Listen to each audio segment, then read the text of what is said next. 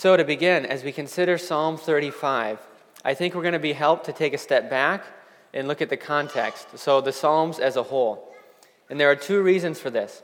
One, this is kind of a broad summary or overview for the end of our summer of Psalms.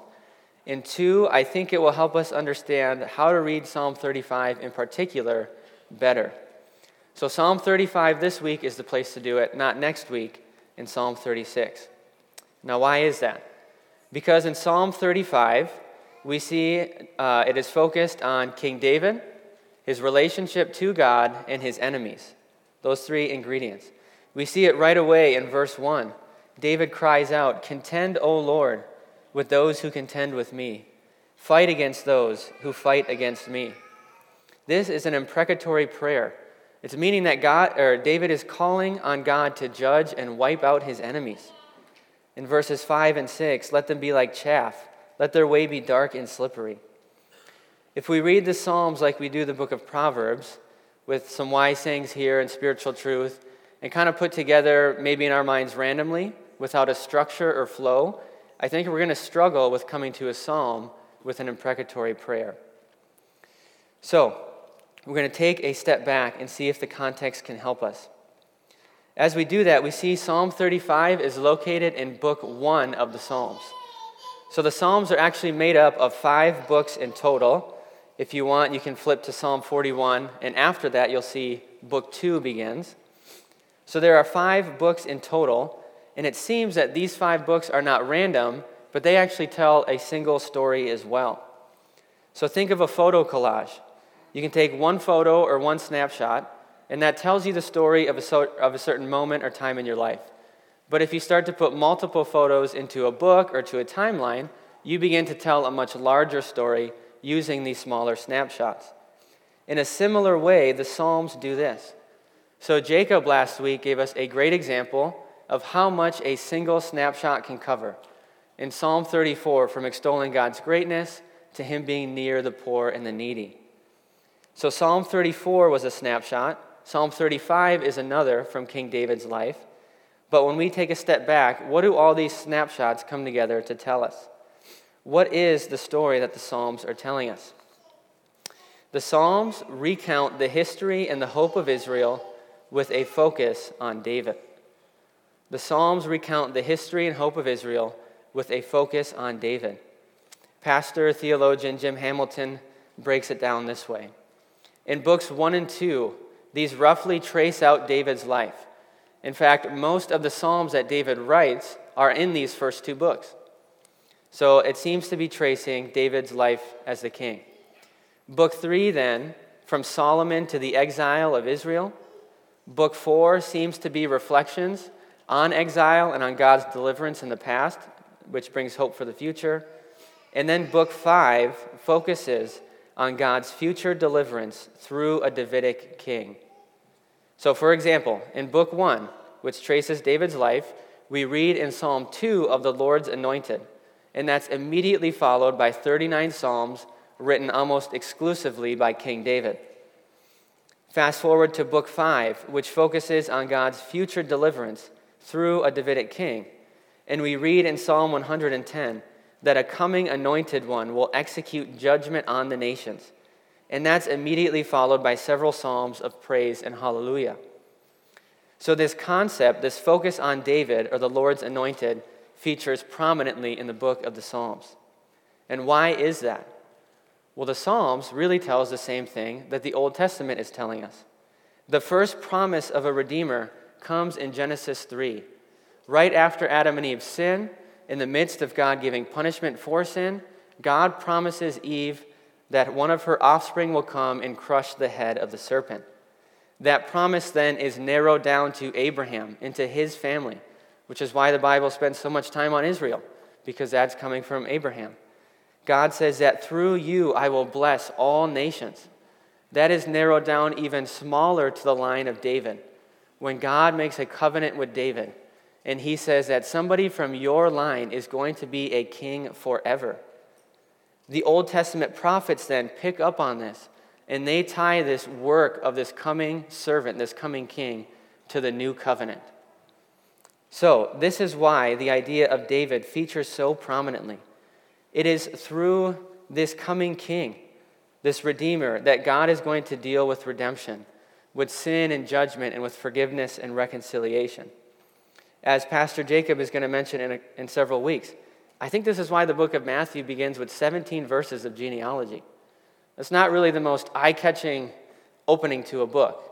I think oftentimes we just read past the genealogies. But it's very important that Jesus is connected both to David and Abraham. So this is a big deal. So that is the overview. The Psalms tell a story about the history and hope of Israel with a focus on David. Both David himself as the king, but also his kingship projected into the future on that coming Redeemer. So I want us to have that in our minds now as we come to Psalm 35. Because as we read in Psalm 35, David is in peril. We read in the psalm that God delights in his servant, but the problem is God's servant is under attack. And that's where we find ourselves here in Psalm 35. We're going to read the psalm now in its entirety, and as we do so, I want you to look for 3 simple things. 1, the problem, 2, the request, and 3, the outcome. So the problem, the request, and the outcome. Let's read the psalm now together. Contend, O Lord, with those who contend with me. Fight against those who fight against me. Take hold of shield and buckler, and rise for my help. Draw the spear and the javelin against my pursuers. Say to my soul, I am your salvation. Let them be put to shame and dishonor who seek after my life. Let them be turned back and disappointed who devise evil against me. Let them be like chaff before the wind, with the angel of the Lord pursuing them. Let their way be dark and slippery, with the angel of the Lord pursuing them. 4, without cause they hid their net for me. Without cause they dug a pit for my life. Let destruction come upon him when he does not know it, and let the net that he hid ensnare him. Let him fall into it, to his destruction. Then my soul will rejoice in the Lord, exulting in his salvation. All my bones shall say, O Lord, who is like you, delivering the poor from him who is too strong for him, the poor and needy from him who robs him. Malicious witnesses rise up. They ask me of things that I do not know. They repay me evil for good. My soul is bereft. But I, when they were sick, I wore sackcloth. I afflicted myself with fasting. I prayed with head bowed on my chest. I went about as though I grieved for my friend or my brother. As one who laments his mother, I bowed down in mourning. But at my stumbling, they rejoiced and gathered. They gathered together against me. Wretches whom I did not know tore at me without ceasing. Like profane mockers at a feast, they gnash at me with their teeth. How long, O Lord, will you look on? Rescue me from their destruction, my precious life from the lions. I will thank you in the great congregation. In the mighty throng I will praise you. Let not those who rejoice over me, who are wrongfully my foes, and let not those wink the eye who hate me without cause. For they do not speak peace, but are against those who are quiet in the land. They devise words of deceit. They open wide their mouths against me, and they say, Aha, aha, our eyes have seen it. You have seen, O Lord, be not silent. O Lord, be not far from me. Awake and rouse yourself for my vindication, for my cause, my God and my Lord. Vindicate me, O Lord, my God, according to your righteousness, and let them not rejoice over me. Let them not say in their hearts, Aha, our heart's desire. Let them not say, We have swallowed him up.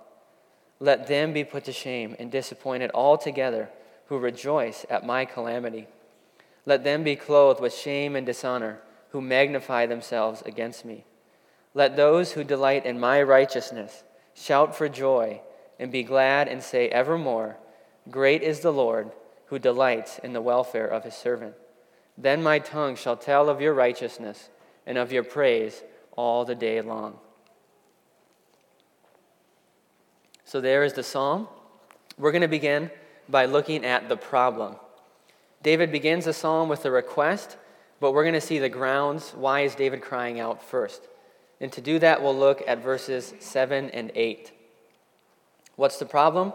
Quite simply, David is under attack, openly and publicly. People have hid a net for him. They've dug a pit. People are seeking to ensnare David and take him down.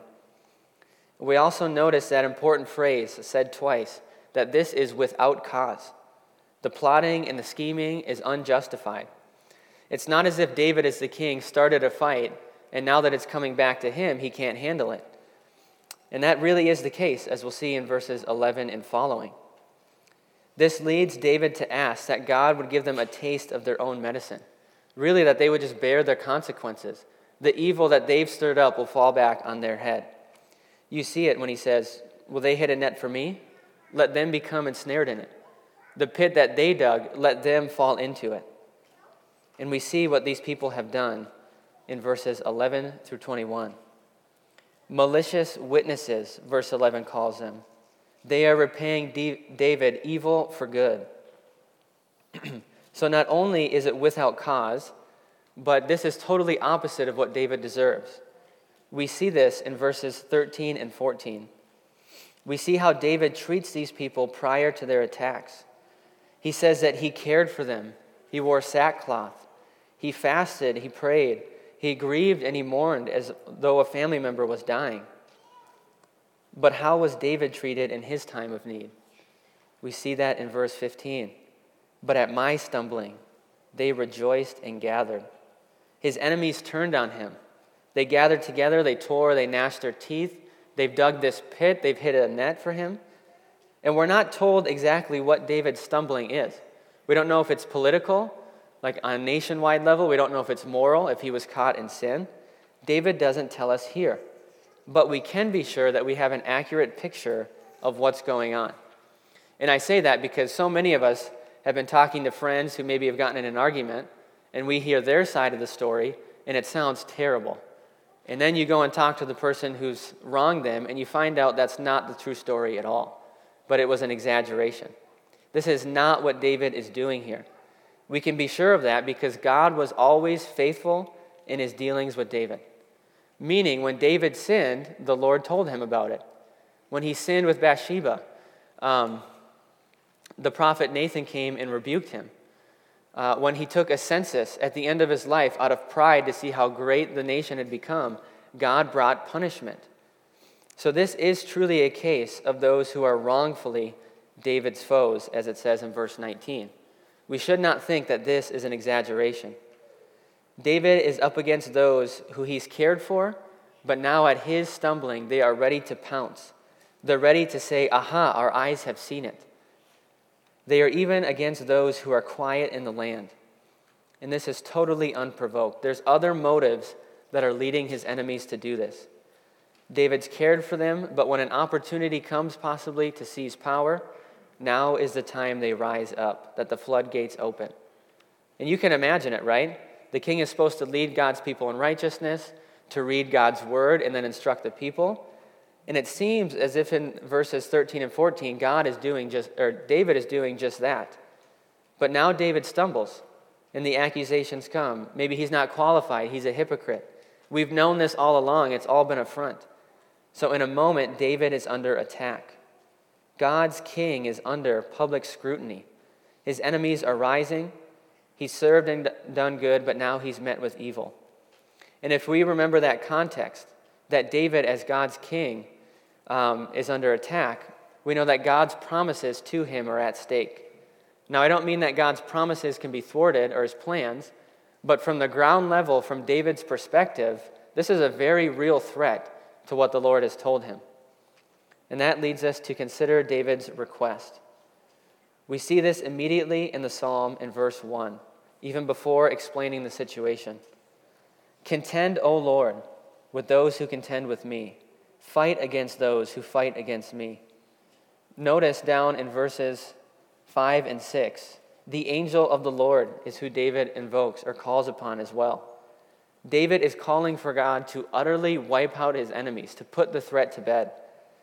And the angel of the Lord, Pastor Jacob referenced last week, and he explained that this is the pre-incarnate Jesus. This is the Son of God at work in the Old Testament. David himself didn't know this exactly, right? Not like we do when we have the whole completed canon of Scripture, but David would have known what this angel had done in the past.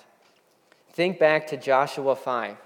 Joshua is about to lead the nation of Israel into the promised land, and he comes upon the angel of the Lord. And Joshua says, "Are you for us or for our adversaries?" Notice what the angel says. "No, but I am the commander of the army of the Lord, and now I have come." Joshua falls on his face and he worships this angel, which is a big no-no. You should only worship God alone, not angels. But what does the angel say to him? Instead of rebuking Joshua, he says, "Take off your sandals from your feet, for the place where you are standing is holy." It's almost the exact same thing that was told to Moses at the burning bush. So David would have known that this angel was different. This angel was somehow divine. And David is saying, "Please, the commander of the Lord's army, come and crush my opponents." The way, God, that you provided for your people in the past, you gave them promises, "I will give you this land," and then you fulfilled it. He's saying, do the same thing for me. You've promised that I will be a king, that my line will continue and a ruler will come. Please make good on those promises. This is what David is doing. And of course, God knows this, and he has not forgotten his promises. We see this in verse 22. "You have seen, O Lord, be not silent. O Lord, be not far from me." And that's in direct contrast with verse 22, with these enemies who are claiming to have seen, verse 21, these enemies who are claiming to have seen David and are now talking about it. David continues in verses 23 and 24, and he says, "Arouse yourself for my vindication, for my cause," saying, "Lord, vindicate me. What is happening is wrong." And if you notice in verse 24, something interesting happens. David ties his vindication to God's righteousness. Look at verse 24. "Vindicate me, O Lord my God, according to your righteousness."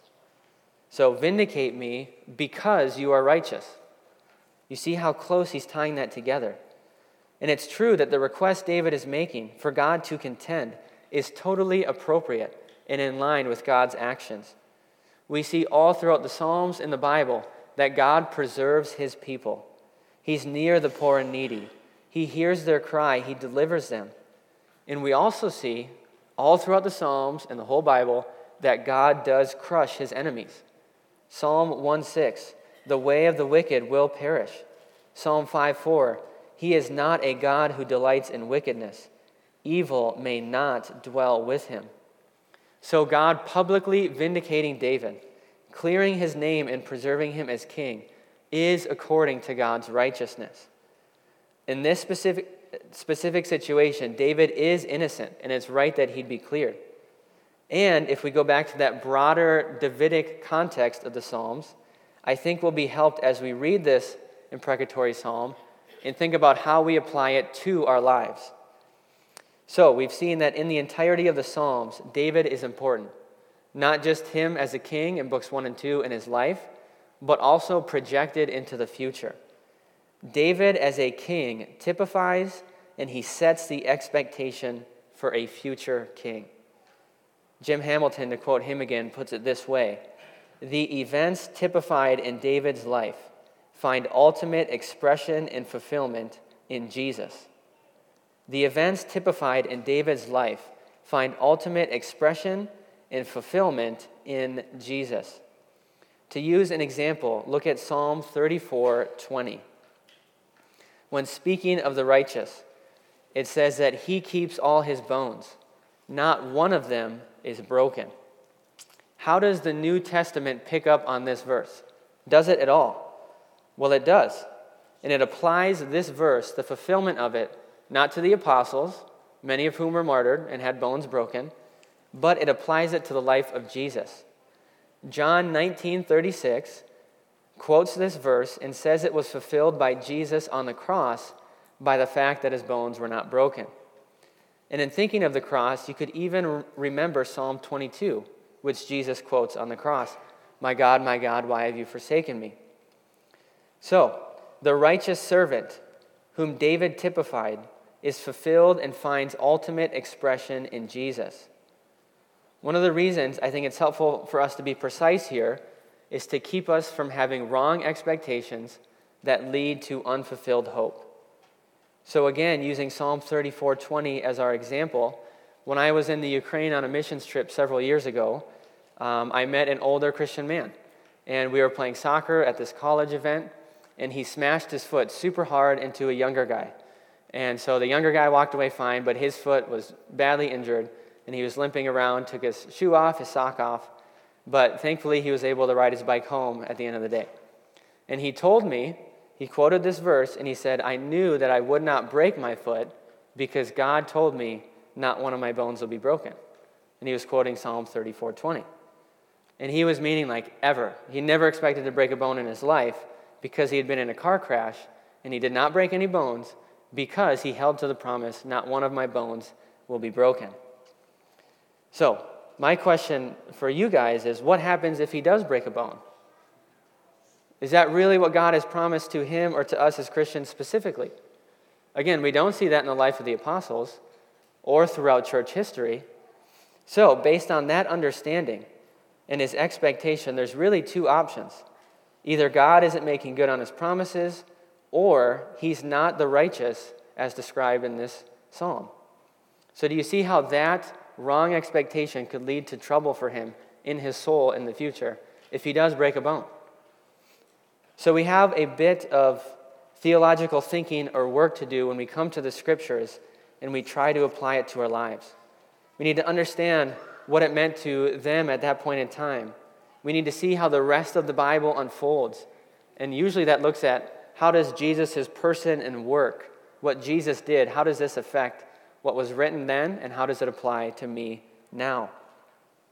But that in no way means that Psalm 35 has nothing for us today. Because we see God's provision, again we see a biblical pattern of God's prayer, or of praying to God, crying out to God. We should cry to God for justice and deliverance, for the gospel and for Christians to be vindicated, especially at a time when a lot of Christians around the world are not. They're mistreated.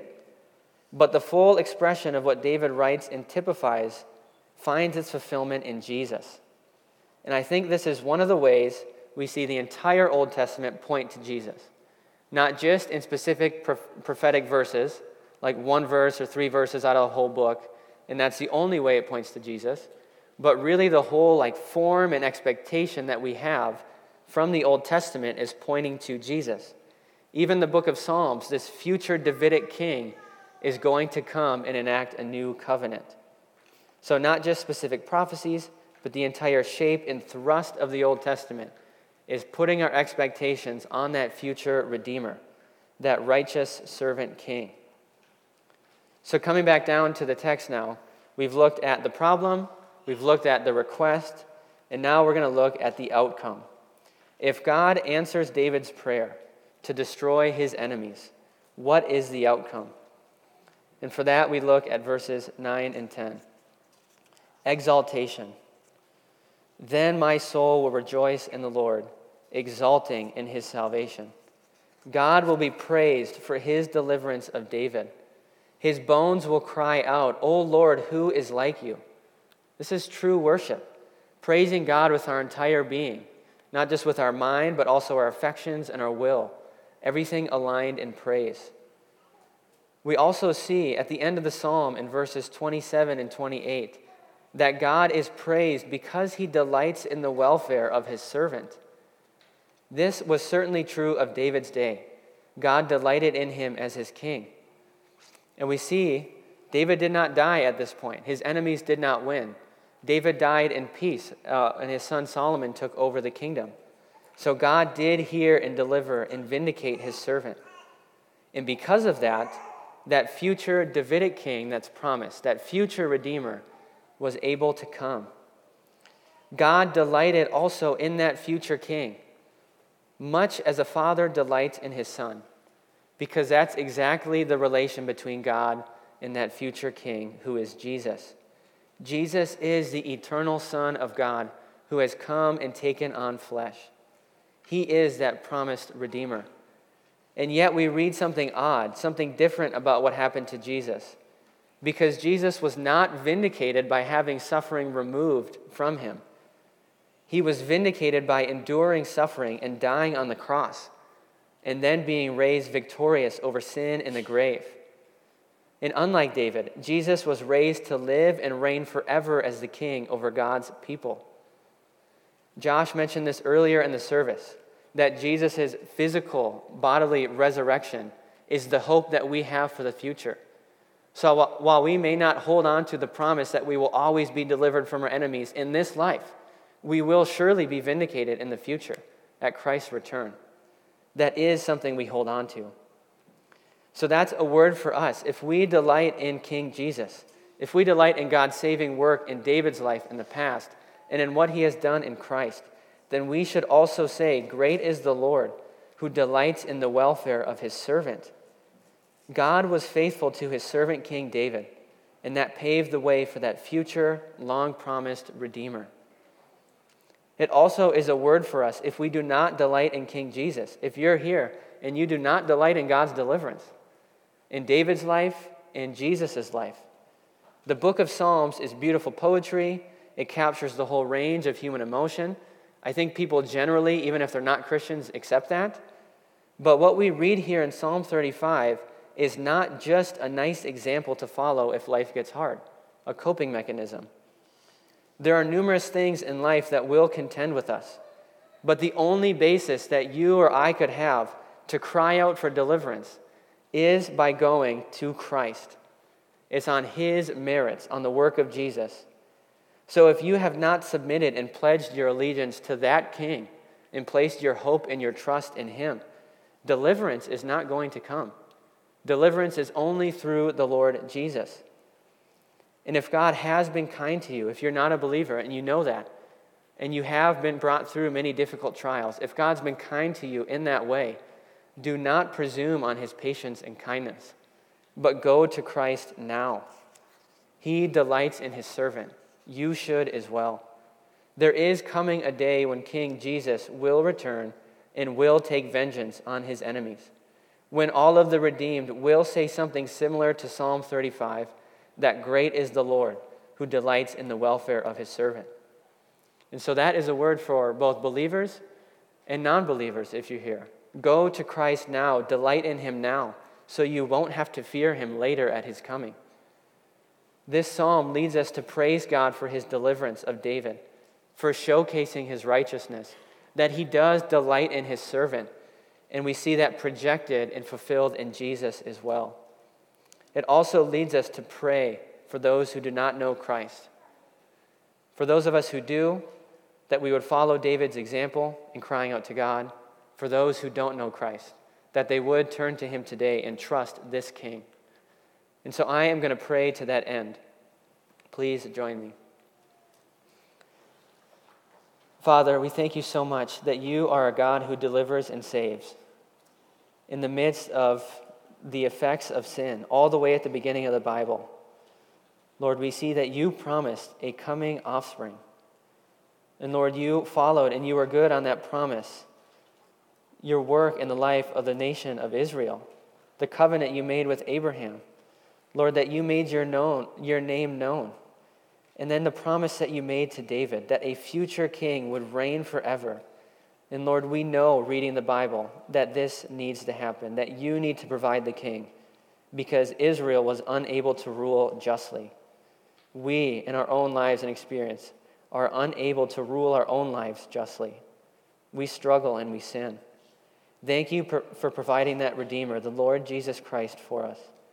Thank you, Lord, that you delight in your servant. I pray, Father, and ask that you would help us to follow the biblical pattern of crying out to you in prayer. Lord, would you please vindicate your name throughout the nations in a world that is rejecting Christ and that mocks or derides the gospel? Would you work by your Spirit and show great acts of power in the preaching of the gospel? Lord, we pray that would happen here in the churches, in this area, in the Pillar Network, and all throughout the world, that the Lord Jesus would be lifted up, that your righteousness would be explained, and that people would be drawn to that King. Lord, you delight in your servant. Please help us to delight. As we come to the Lord's table, please help us, Lord. We ask it in Christ's name. Amen.